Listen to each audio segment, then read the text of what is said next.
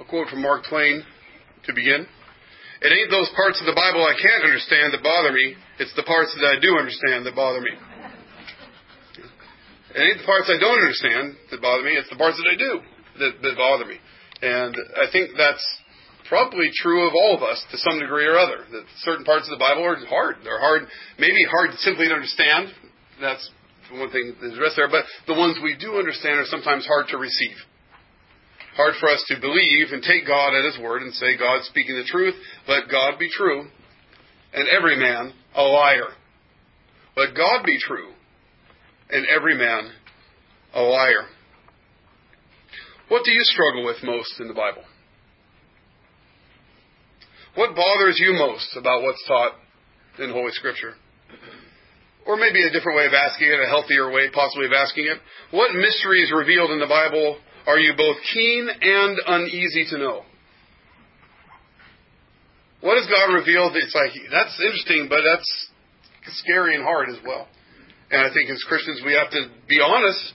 Not everything in the Bible is just low-hanging fruit that's all delicious and that we want. God says things. God is such, which is really the truth of the whole thing. God is such that He is who He is. He didn't take a poll among the Christians and say, how shall I be? What would you like to see in your God? I'll make sure I exhibit some of those things. Right? God does what He wants. He's God. And that makes us nervous. Not only as sinners, to be sure. As sinners, it's horrifying. But even as God's own people, it makes us uneasy. It makes us uneasy. And it should. God should make us uneasy, even to the point of fear. That we would fear and be in awe of this God, but who gives us His goodness and grace and pledges of that in Jesus Christ Himself. So again, what mysteries revealed in the Bible are you both keen and uneasy to know? For a lot of folks, the doctrine, the teaching of the Bible on election and predestination is one of those things that makes them uneasy. They don't like it. They don't like to talk about it. They don't like to think about it. And probably the reason is not election, but reprobation. It's not the election that's the problem typically, although we can run into problems there. It's the other side of it. It's if God chose some to salvation, what about the rest? What about this other group over here? And then, we get doctrines of double predestination, which is certainly true in the Bible, though it can be construed badly. But the truth of the matter is, the world hates that. Okay, just put it down. The world hates the doctrine of election and reprobation. Hates it, scorns it, mocks it. That's what it does. But too often the church hates it as well. Because the world, to that degree, is our master. Or our emotions are our idol. And we just can't, imagine this, let God be God. We have to tell Him what to do. We got better ideas. We were watching for theologizing a few weeks back. Bart was his first name, Bart Campolo. And he starts uttering things that the Bible says about God. He says, well, I can do better than that. Right? I can. So why deal with God if He's substandard? If He's doing stuff I don't like, I'll just go over here and do my own thing. And forget about God. Well, there you go. That's the heart of idolatry. I can do better than that. Not letting God be God, but seeking to be God oneself. Election is one of those doctrines, and particularly reprobation, that get people uneasy. And so therefore, it's often not preached. It's often not taught. Partially maybe because it wants to be avoided because it makes people uneasy, or maybe partially because it's just not believed on the part of the minister either, when it comes down to it. Christian, have you ever heard a sermon on reprobation? Maybe you have a few months ago when we were in Romans 9, but you're going to hear one today. And the reason you're going to hear one today is because the Scripture teaches it. It's in the Bible. And it's my job as a minister, and your job, all our jobs as Christians, to believe what God has given us. Let God be true, and every man a liar. Reprobation, the word reprobation, so the doctrine of the other side of election, maybe we call it that way. When God elects unto salvation, He elects, I think with sin in view, out of sinfulness, out of death, in Christ Jesus unto life, and He's chosen those who will come. Nose for nose, person for person. And in the end, when salvation is finally achieved and brought into existence in its entirety, new heavens and new earth, all of the elect, not missing a single one, will be redeemed, will be the sheep. And all of the reprobate nose for nose, every single one of them will be condemned. And there will not be anyone in the middle. That's easy enough. Reprobation comes from reprobare, which means to reject. Okay, so the doctrine of reprobation, as it's historically called, is really the doctrine of rejection. God rejecting certain people for salvation. I'll take a step aside and say, some people like to say, well, there is a doctrine of election, but the Bible doesn't teach a doctrine of reprobation. And I think, well, but anyone who thinks must. Anyone who thinks must. Okay, there's some doctrine of reprobation to be taught just by thinking about it. You say, listen, logic doesn't apply. So we're talking about God. Say, well, if we're talking about God, that must mean we're thinking about God. And if we're thinking about God, we must be logical. Or we'll certainly fall into error. It doesn't mean logic is sure and leads us in the truth every time. Well, not necessarily. But we can't think otherwise. You can't get in the water without getting wet. You can't think without logic. So for anyone to say, listen, we don't need the tool of logic, let's leave that off. The Bible clearly talks about election, but not about reprobation, which is false. But suppose that were true, then we don't need logic to fill in this other side and talk about God actually purposefully passing over people so that they would eternally be damned according to His plan. But that's what the Bible says. And I think as we think about it, we have to arrive at something like that as well. Logic is important for us to think about what the Bible says. Hasn't God given us that duty? To think about what He has revealed so that we can understand and rejoice in it. We're to process it. That's what theology is. Our processing and thinking about what God has revealed in nature and also in Scripture. So, reprobare is to reject, and hardening, right? And we'll get into that specifically here in this text. Hardening is to petrify, to make like a rock. And of course, in the Bible, it's figurative, right? I mean, the making of a rock or the hardening of the heart means to make dull, obtuse, or blind. To cause someone difficulty in understanding or in comprehension. Okay? To make it so they don't understand. That they can't see or understand. That would be what hardening is. Reprobation is part of God's eternal plan. Hardening is part of God's temporal work to achieve that end. Okay? So reprobation is something in God, just like election is eternal, right? Unconditional election we've gone through the canons of Dort, we've gone through Romans. You got plenty of stuff on election here in the last handful of months and couple of years. Okay, election is not something that's like in history, right? It's something that in God's mind in eternity, He's making decisions about when He creates what He's going to do. So election's eternal. And the decree of reprobation is just as eternal. It's God's decree, and it's God's decree relative to those He would save, election, and relative to those who would be damned, reprobation, those who would be rejected. And then in history, there's a hardening process that God goes on. We'll talk about that a little bit here, even in our text, where God hardens sinners unto condemnation. Now, when God, just as a note here, when God finds anybody, as it were, finds us hanging out here on earth doing our thing, what kind of condition are we in? Dead in trespasses and sins is the condition we're in. We're all dead in Adam. So God has to do a specific work of regeneration to make someone a believer. He makes them over. There's an ontological making over in their being. Does He have to do that to harden a sinner? In other words, are these kind of parallel lines, or are they can't think of the right word where it's the same on both sides, like a triangle? Symmetrical, thank you. Yeah, is a symmetrical work of God, the redemption of the elect and the condemnation of the reprobate? And the answer is absolutely not. Because sinners are already on their way to hell willingly. God gives them over. There are lots of ways God hardens hearts. And typically it's not taking a soft heart and making it hard. It's taking a hard heart and giving it up to its own sin to get harder. As its own judgment and its own sin. They're not parallel, though election and reprobation in eternity are. Okay? They're all part of the decree of God. God's eternal decree, which is God's plan going to be put into action. That's what we mean by eternal decree. God's, whatever choices, as it were, God has made that He's going to do, and the plan of action that will come to pass is His decree, and His decree includes both election, those who will be saved, and reprobation. So in that sense, they're parallel. But as far as how it works out in history, it's not parallel. God has to do a lot more specific work in a sinner to bring them to salvation than simply to harden one already on his way happily and deliberately to hell.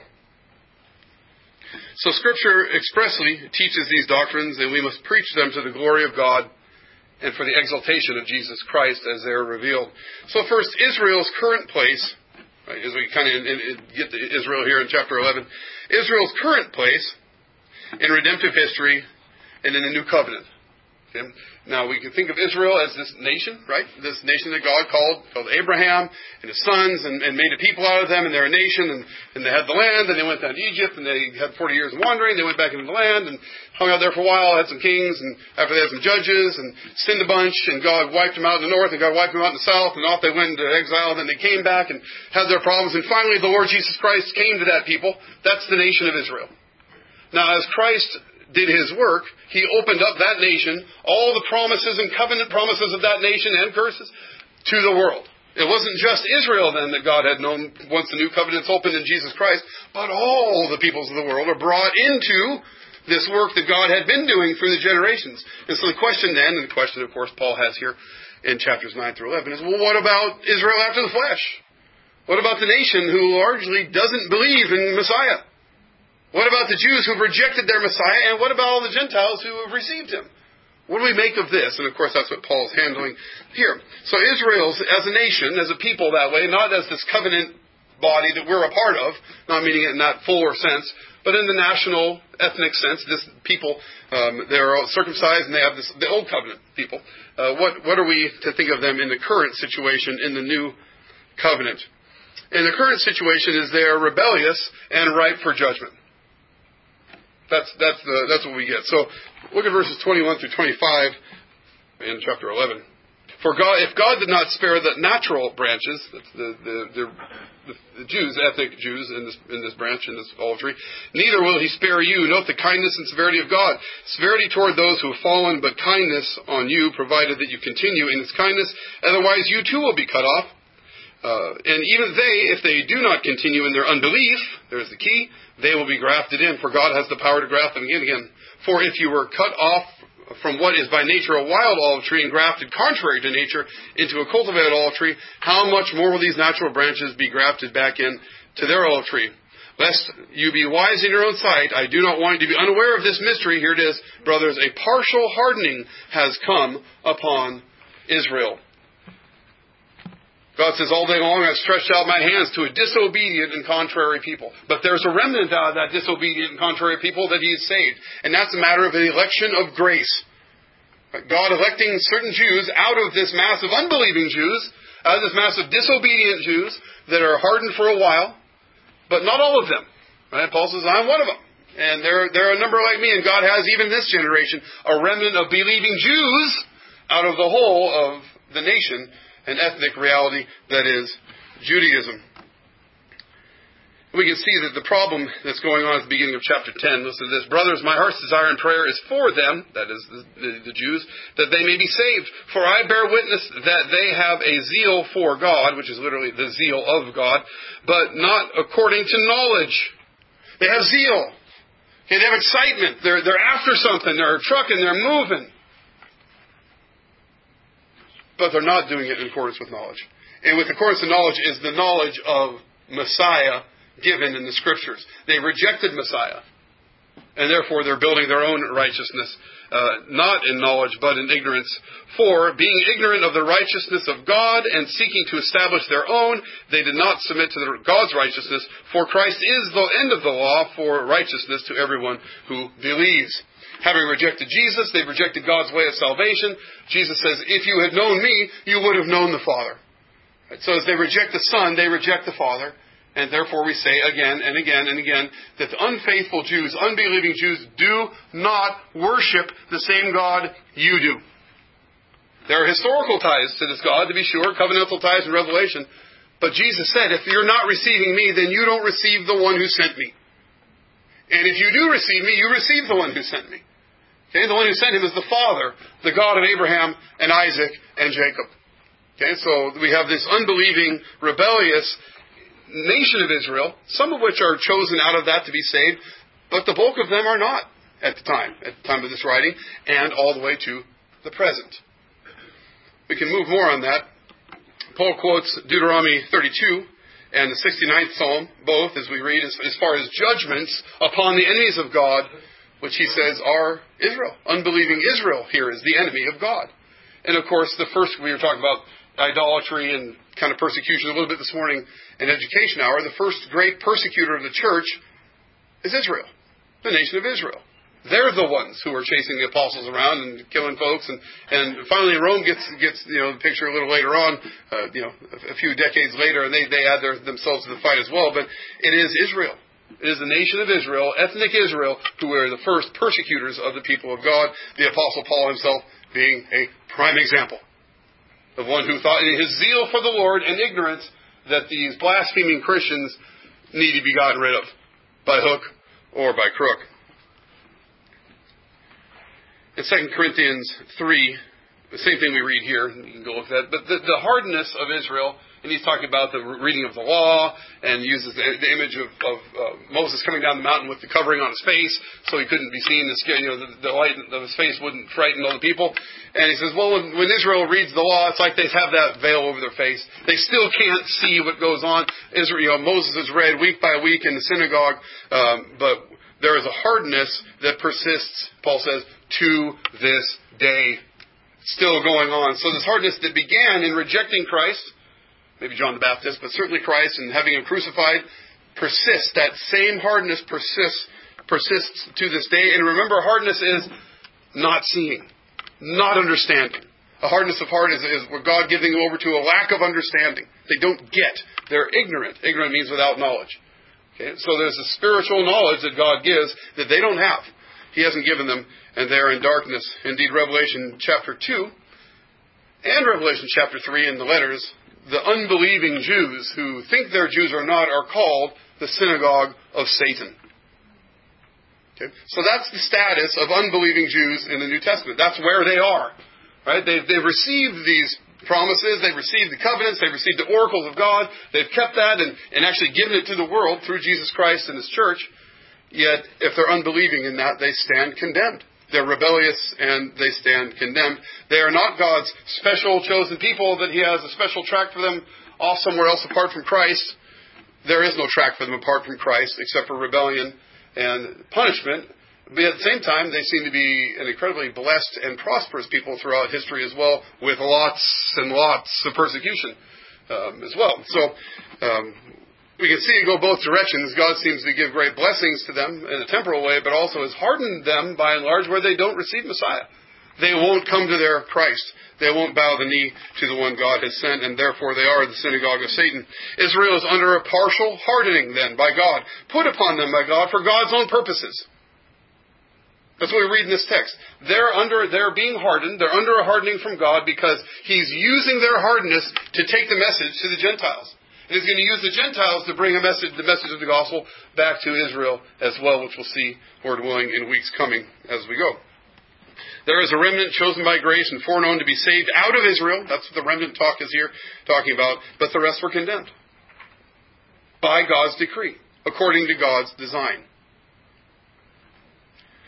So this is a look at God's maybe retributive a response of justice against Israel, who not only killed their Messiah, they rejected him and so on, rejected the God who sent him. God says, okay, well, I'll turn on you in just wrath. But of course, it's all the plan of God. But I want to take a step back and say it's not just Israel and God's response to Israel's unfaithfulness. We can see this hardening and behind that eternal reprobation. But the Bible teaches it more broadly. There are broader categories of this. And of course, the most significant extended place is talked about is just 2 chapters before in Romans chapter 9. So flip a page or 2 back. And I'll just read this without too much comment. Partially because we've been through it and have had plenty of comments. But also so you can just hear the Word of God. Hear what God says and how He says it. And He's not pulling any punches. He's not dancing around this thing like an Arminian theologian trying to say, yeah, but not really, and all this kind of dancing and shucking and jiving. None of that. It's just straight out and clear like a bell ringing in your ears. So we'll start reading in chapter 9 at verse 10. Even though we could back up before that too, but we got to get through the sermon. And not only so, but also when Rebekah had received children by one man, conceived children by one man, our father Isaac, though they had not yet been born, had done nothing either good or bad, in order that the purpose of election might continue, not because of works, but because of him who calls, she was told, the older will serve the younger, as it is written, Jacob have I loved, but Esau I hated. What shall we say then? Is there injustice on God's part? By no means. For he says to Moses, I will have mercy on whom I will have mercy, and I will have compassion on whom I will have compassion. So then it depends not on human will, nor exertion, but on God who has mercy.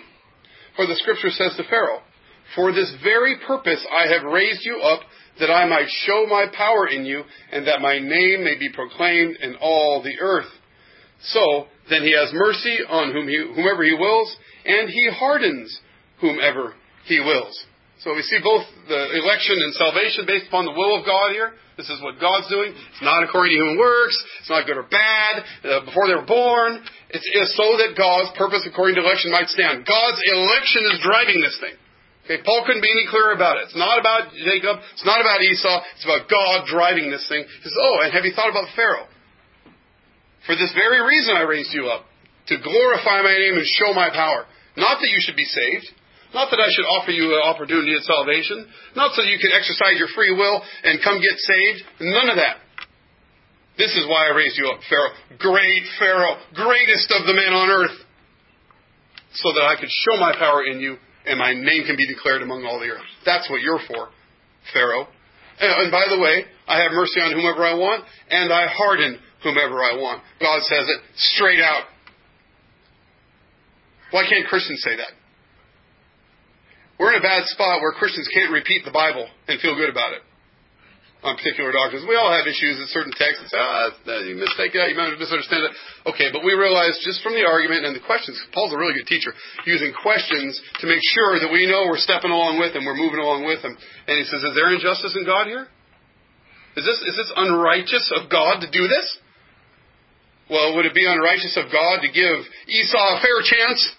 And Esau just said, sorry, God, don't want it. God said, oh, shucks, well, I tried. Is that what we're talking about? Is that the injustice in God? Would anyone call that injustice? Would that be on the list? How unjust of God to give Esau a chance who denied it? That's not where the injustice would even conceivably be. The injustice is that saying, well, Jacob and Esau had no choice in the matter. They're going to be what God decreed they'd be. Exactly. That's where the rub is. That's where the issue is, where Paul says, is there injustice with God? Let me keep reading because there's more. Paul gives us a rationale, not just for Jacob and Esau, the elect and reprobate, not even for just Pharaoh, this guy power that God raised up for his glory, but for everybody, elect and reprobate, as we get into this next little section. Verse 19, for you will say to me then, why does he still find fault? For who can resist his will? In other words, how does God judge anybody? They're just doing what he's decreed they do.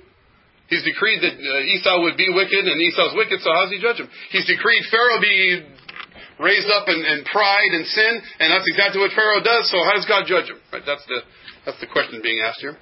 You will say to me then, why does he still find fault, for who can resist his will? But who are you, O man, to answer back to God? Will the thing that is molded say to the molder, why have you made me like this? Has the potter no right over the clay to make out of the same lump one vessel for honorable use and another for dishonorable use? What if God, desiring to show his wrath and make known his power, has endured with much patience vessels of wrath prepared for destruction, in order to make known the riches of his glory for vessels of mercy, which he has prepared beforehand for glory, even us, whom he has called, not just of the Jews only, but also from the Gentiles. We're getting back into what Paul's major issue there is, trying to understand the Jews and Gentiles in the New Covenant and why the Jews haven't responded and the Gentiles have. He says it's all about God. God's elected this, right? God elected the Jews who would believe. He elected the Gentiles who would believe. He hardens whom he wants. It's all about his decree. It all comes back to that. That's what Paul's teaching here in this text. Expressly teaching in this text. Not that we have to surmise and do our own logical work and figure out a doctrine, though we do that. But there's expressly taught material here that shows God hardens people. God has raised up people for this very purpose, that they would be hardened and glorify Him in their condemnation, even as the elect would glorify Him in their redemption. And sing His praises for being redeemed, and sing His praises, Christians, for the rejection of the reprobate and the condemnation of them based upon their own sin and the justice of God. We'll spend eternity praising the Father, the Son, and the Holy Ghost, not just for the salvation of the elect. We will spend eternity praising God for the damnation of the reprobate as well. Praise be to God for all these things, even if we can't quite figure out emotionally how to make that work now, or intellectually as well, although I don't think that's the hard part. Look at 1 Peter chapter 2. We'll just read a couple of verses here to see. It's not just this big meanie Paul, because he's clearly the big meanie of the New Testament, and it's not just him who has these doctrines of election and reprobation, but we find it goes through all of the authors of the New Testament, in particular, which is what we're just kind of looking at this morning. 1 Peter chapter 2. Talking about coming to Jesus Christ, the living stone. Here also reading verse 4. You come unto Him, a living stone, rejected by men, but in the sight of God, chosen and precious. You yourselves, like living stones, are being built up as a spiritual house, to be a holy priesthood, to offer spiritual sacrifices acceptable to God through Jesus Christ. So in other words, you are the temple. You are the living temple of God. For it stands in Scripture, Behold, I am laying in Zion a stone, a cornerstone, chosen and precious, and whoever believes in Him will not be put to shame. But here's this. So the honor is for you who believe, but for those who do not believe, the stone that the builders rejected has become the cornerstone, and a stone of stumbling and a rock of offense. Get ready for it. Grab your socks. They stumble because they disobey the word as they were destined to do. Who destined them to that disobedience and unfaithfulness? Nobody else. Nobody else did it. God destined them for that. That's their end. The end of the wicked is the doom of the wicked, the Proverbs tells us. Here we have just that. God's destined them to stumble over Christ and be crushed by Him. Flip over to Jude. Say Jude chapter 4, but that doesn't work because Jude has one chapter. It's therefore easy to miss. As you're flipping by right in front of Revelation. It's easy to read down it all. But verse 4 and verses 12 and 13 are good enough for us. For certain people have crept in unnoticed, who long ago were designated for this condemnation. Ungodly people who pervert the grace of God into sensuality and deny our only Master and Lord, Jesus Christ. Now down to verse 11. Woe to them! For they walked in the way of Cain and have abandoned themselves for the sake of gain to Balaam's error and have perished in Korah's rebellion. It's like this. It's the same thing. This has happened in Israel before. The same kind of wickedness. These are the hidden reefs, or the nasty spots, at your love feasts, as they feast with you without fear. Shepherds feeding themselves. Waterless clouds, swept along by winds, fruitless trees in late autumn, twice dead, uprooted, wild waves of the sea, casting up their foam of their own shame, wandering stars, for whom the gloom of utter darkness has been reserved forever. Remember, long ago, they were designated for that condemnation. This is taught that God has all this in mind. None of this is a surprise to God. God's not figuring out on the fly who's saved and who's not. Neither is He trying to rubberneck it down there in the history and figure out who's going to believe and who's not, and then make His elective choices based upon what we've done, all that mess. God has destined some for life, the elect in Christ Jesus, chosen by grace. And the rest He has passed over. He's left in their own wickedness. He's left them to their own devices, which is what they want. He's given them over to their own sins in which they're hardened, and He's destined them to that from all eternity. Finally, turn to Matthew chapter 11. I mean, surely Jesus doesn't talk about this. Maybe Paul, Peter, Jude, we don't even know that guy. His name's Judas anyway. We're not so sure we can trust him. But Matthew here records the words of Jesus for us. And Jesus has something very, very similar to say. We'll start reading at verse 11. Chapter 11 and verse 11 of Matthew. And He's referring to them to their response to John the Baptist, who John was and his ministry to Israel, right? This is right back in the midst of the ministry of Christ to Israel, or the ministry of John before that to Israel. We'll just start reading in verse 11. Truly I say to you, among those born of women, there has arisen no greater than John the Baptist. You got the best prophet there was. The greatest of all the Old Testament prophets is the one that came and spoke to you, Israel, in this generation. Yet the one who is least in the kingdom of heaven is greater than he. From the days of John the Baptist until now, the kingdom of God has suffered violence, and the violent take it by force. For all the prophets in the law prophesied until John, but if you're willing to accept it, he is Elijah who is to come. He who has ears to hear, let him hear. But what shall I compare this generation? What shall I compare this generation? It's like children sitting in the marketplace, calling to their playmates, we played the flute for you, but you did not dance.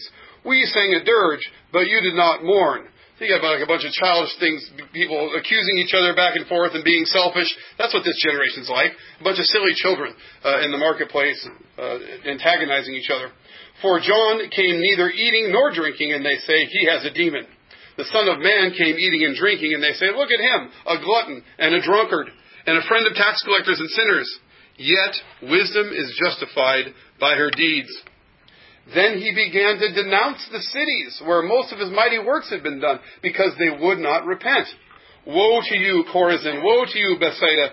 For if the mighty works done in you had been done in Tyre and Sidon, not faithful cities, not Israelite cities, right? These are Gentile cities he's talking about. They would have repented long ago with sackcloth and ashes. Israel, you're hard. Chorazin, Bethsaida, you're hardened in your hearts. Even to the point where the vile Gentiles would repent before you do, is what Jesus is telling them. But I tell you, it will be more bearable on the day of judgment for Tyre and Sidon than for you. And you, Capernaum, will you be exalted to heaven? You will be brought down to Hades. For if the mighty works done in you had been done in Sodom, it would have remained until this day. But I tell you that it will be more tolerable on the day of judgment for the land of Sodom than for you. Not high marks. And at the time Jesus declared, I thank you, Father, Lord of heaven and earth, that you have hidden these things from the wise and understanding and revealed them to little children. Yes, Father, for such was your gracious will. Did you get that?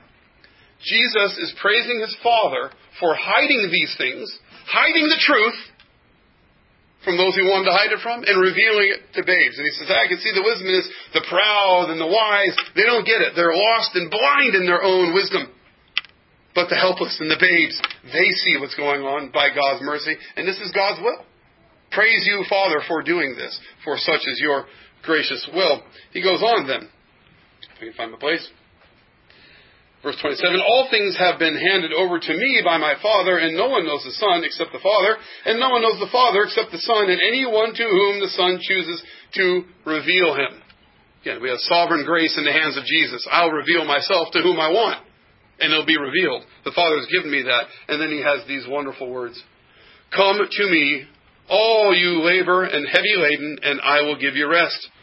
Take my yoke upon you and learn from me, for I am gentle and lowly in heart, that you may find rest for your souls. For my yoke is easy, and my burden light. Okay, well, he's already said some heavy stuff here. Heavy judgment upon Israel and the towns of Israel where he did all his great works, and the condemnation coming for them. And he praises his heavenly Father for hiding these things from the wise and revealing them to babes. And he says, I know the Father, and the Father knows me, and I'll let you know him if I want to let you know him. Now, come unto me. And that's how the Bible talks regularly. God is sovereign over who will come. You are not. Now come. Okay? God has decreed who will come, who he's revealed these things to, whom he's hidden these things from. Now come. Sinner, won't you come? God calls you, won't you come? Jesus Christ has come. He's made the provision of his cross and the empty tomb. Won't you come? Everything has been done. The feast has been laid. Come on and eat. No, I got something there to do. I got to go do some business. I got a friend's house to go to. I got to go bury somebody. Right? Sinners have all kinds of reasons. They can even be good reasons not to come. But this is how God lays it out over and over again in the Scriptures. He's absolutely sovereign. He is God, eternal. He decides what happens. Now come. Won't you come? And in that invitation, we spot not only the heart of God and His generosity, unthinkable generosity, but we also see the hardness of our own hearts, that we wouldn't come. That though the feast is spread, and the Master says, come, I've made ready, we say, I don't care. I don't care. And when it comes down to the nation of Israel in this time, what's the Master going to do? What's the Master of the vineyard going to do after they've killed all the messengers and finally His Son? He's going to kill those murderers and burn their city and give the kingdom to another people. Exactly what we see going on in Romans chapter 11. So the Bible dovetails here very well and helps us understand God's plans with Israel, including the hardening that goes on. Including the hardening. Now, it's just hardening. They're wicked. They've rejected Christ. They've been disobedient, you bet. So the hardening is in time and based upon their own hardness of heart. But it all goes back to the decree of God. It all goes back there. We don't get to protect God from that. He doesn't feel any need to protect Himself from it. No. He has sent His Son, Jesus Christ. He's opened salvation. Behold, He stands at the door and knocks, O church. Let Him in. Have fellowship. He'll come and have fellowship with you. We herald that to you as the church. It's not just an invitation to the world to come into Jesus Christ. It's an invitation to the church to come and commune with the Lord Jesus Christ, who is our salvation, who is our righteousness, and who is our life, as God has decreed and sent Him for us. Now, how do we respond to this? Two questions. How is it that people respond to this? Why not respond like Jesus in Matthew 11? How about that for starters? How about you say, I praise you, Father of heaven and earth, that you have hidden these things from the wise and prudent, and you have revealed them to babes. Praise you, God, for this is your gracious will. How many people say that when they come across the doctrine of reprobation, of God hiding things from people and hardening their hearts? No, we got all kinds of things to say, but they don't sound like Jesus in Matthew chapter 11. People say, doesn't this make God a tyrant? Is God an eternal tyrant? I say, let the wicked say so. Let them say it. Shout it out, wicked. You think God's a tyrant. You can shout it out all the way to hell in eternity. That you think God's a tyrant when you just are hard-hearted and won't submit to God who's God. It is God who's made you, not you yourself. You think God's a tyrant? Have at it. We know in Christ Jesus God is our Heavenly Father. And praise be to His name for hiding these things from whoever He wants to hide them from and to revealing them to whoever He would reveal them to. Praise be to His name for it. Let the wicked run their wicked mouths until God shuts them by His power and His justice. So does this make God a tyrant? I don't think so. It's just God being God, doing exactly what He wants among the hosts of heaven and the sons of men. Does this knock man off his idolatrous throne? Maybe that's a leading way of asking that question. Does this doctrine knock mankind, men, women, children, off of their idolatrous thrones that they themselves are God? I decide for myself what I do, thank you very much. This is America, Jack. It's a free country, right? We do what we want. Throw it all back in God's face. We are the masters of our souls, the captains of our fate. Isn't that right, individualist, free willer? Or should the clay not answer back to the potter? Should there be some humility there for us saying, God is the potter. God be God. We are the clay. Praise His name. Yes, this does knock man right off his idolatrous throne and puts his face in the dirt right where it belongs. Christian, right where it belongs. So that God Himself would lift us up in Christ Jesus. Not that we lift ourselves up by our own bootstraps and our own work and all the things that people like to tell themselves. It's an issue of grace. And if it's an issue of works, it's no longer an issue of grace. And it's an issue of grace. Therefore, it's not an issue of works. It's something we receive and we glory and we say, praise you, God. I don't even get it, but praise be to your holy name. Thank you for humbling me from my throne, my self-throne, my way of ruling the earth as if I'm God, for humbling me to the dirt and saying, no, you are God. I am but your creation and your person in Christ Jesus. Is this even revealed? I think a lot of people would think about this, the double predestination. We go, okay, the election on one side, but the reprobation, is that even talked about in the Bible? Well, it is. Okay, we've seen that it is. And I haven't gone to the Old Testament. It's there too. In fact, it's there more than it's in the New Testament. But it's there. It's taught. It's revealed. Hath God said? If God has said it, Christian, you are required to believe it. God has spoken. Your job is to receive. Right? God said it, I believe it, that settles it. Okay, the believing part, which often gets, short shrift and beat up by R.C. Sproul and others like him, good enough for what this purpose there, but God has revealed it.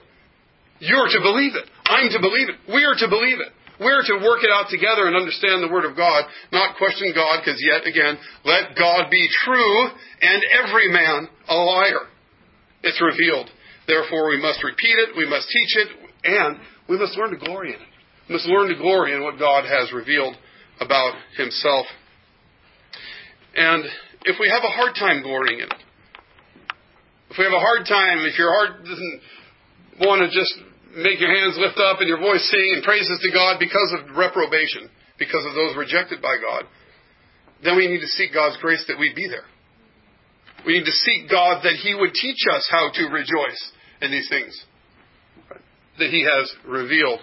So on seeking to glory in God, in these trying doctrines, these trying teachings or revelations in the Scripture, first beg the Lord to conform your heart to His Word. Beg the Lord to conform your heart, your feelings, your desires, your mind to what He's revealed. Not the other way around. We're really good at conforming the Scriptures to how we feel, but our prayer here should be, God, conform me to what you have revealed, what you have shown us in your Word. Indeed, not my will be done. I think I remember someone saying, but thy will be done. You have revealed this, God. Show us and make us glory in what you have revealed. Secondly, seek those hidden affections or those deeper hidden fears that drive you. Right? Oftentimes it's not just the doctrine that's the problem. It's things under that. It's the way we are and the things that we fear and the things that we cherish. And those are sometimes hard to figure out what those are. Pray that God will show you. Pray that God will reveal underneath the surface what's really the issue here. And that you would be able to repent of that. See it and also be in counsel with other Christians talking about these things. We have to struggle through these doctrines together. It's not all ticker tape parade every time every doctrine in the Scripture is brought up. We got to figure out, and by God's mercy, be conformed to the Scriptures. And we do that together. We do it in conversation and in prayer together. And then finally, in this regard, as far as coming to grips with and rejoicing and glorying in a doctrine like reprobation, remember this. God is God. I am who I am, Moses. Tell them I am sent you. God is God. Now it seems trite and silly, but listen. Let God be God. Of course, on the one hand, you can't stop Him. So saying that's silly. But on the other hand, there's a way in which we fight against God being God in our minds, and we want different things, and just like Campola says, I could do better than that, so scrap this God, I'll go over here and do something better. There's nothing better than the true living God. But He is the true and living God. He's not the figment of your imagination. And if He is, then you're worshiping an idol. And God has to cleanse us from all that idolatry, and there's plenty of it in our own hearts and minds anyway. And this is part of it. When we run up against the doctrine clearly taught in Scripture that we just don't like. That's the view of an idol right there. It's an indication that our hearts are not in the right place. And the fundamental issue here is God is God. We don't get to tell Him what that's like. God, you're God. Do it this way. You're not Godding correctly. He's doing it just fine. And we let Him be that. We just self-constantly let God be God. We're His people. We'll receive His truth. Now, by way of conclusion, there are parts of the Bible that are uncomfortable. There are parts of the Bible that are hard to figure out, period. Okay, there's those out there too. But the ones that we do understand clearly, there are parts that are uncomfortable, that make us uncomfortable. Christian, confess that to the Lord. Tell God, I don't know, but I don't like this. I don't like what you're saying here. Maybe I don't get it. Please help me get it. Help me like it. Help me understand what you revealed, that I can glory in you, the true and the living God who has been revealed in Christ Jesus through the Scriptures. Confess that to the Lord is a sin of unbelief. Not necessarily that you maybe don't intellectually believe the doctrine of reprobation, but emotionally you don't believe it, or you're not supporting it. Something along those lines. We might not get it intellectually. That's a sin too. We should know what God has revealed, but we should also love what God has revealed. And if we don't, that's the time to confess our sin. Right to the Lord. Right there. Remember that Christ died for the elect. God has given us salvation in Him. According to His eternal counsel, Jesus says, "Come unto me. Come unto me. All you that labor and are heavy laden, and I will give you rest. Take my yoke upon you and learn from me. For I am meek and lowly of heart, and you will find rest for your souls. For my yoke is easy," Christ says, "and my burden is light." Believe that. Rest in the one whom He has sent. You don't have to get it all. It doesn't have to feel all right, but He has sent His Son, Jesus Christ. Start there. Rest in Him. Seek wisdom in Him. Believe and rest in Christ Jesus. And then profess the sovereignty of God. Tell your Christian friends about the sovereignty of God. You have to make it the conversation point and twist the knife every time. But Christians need to hear this glorious stuff. And they don't hear it by and large in their churches. Where they do hear it is in conversations from faithful Christians with the Word of God in their hand and in their mouth and in their heart, saying, "Look at this amazing God we serve. Have you read this?" So we rest in Christ Jesus, the one who He has sent, and we profess and give away the sovereign grace. And we also profess Him as the awesome judge of the world, with fearsome wrath. For the Scriptures certainly present God like that. And so again, the call goes to you this morning as we close. Jesus Christ is the Savior of the world. Is He your Savior? Have you rested in Him? Do you rejoice in the salvation, full, free salvation in Christ Jesus? If so, praise the Lord. Rejoice in that. Proclaim Him. And if not, flee to Him. For His wrath is awesome, and His justice is fearsome. It's either wrath or grace in the Lord Jesus Christ. May it be grace to everyone who hears these words. And amen.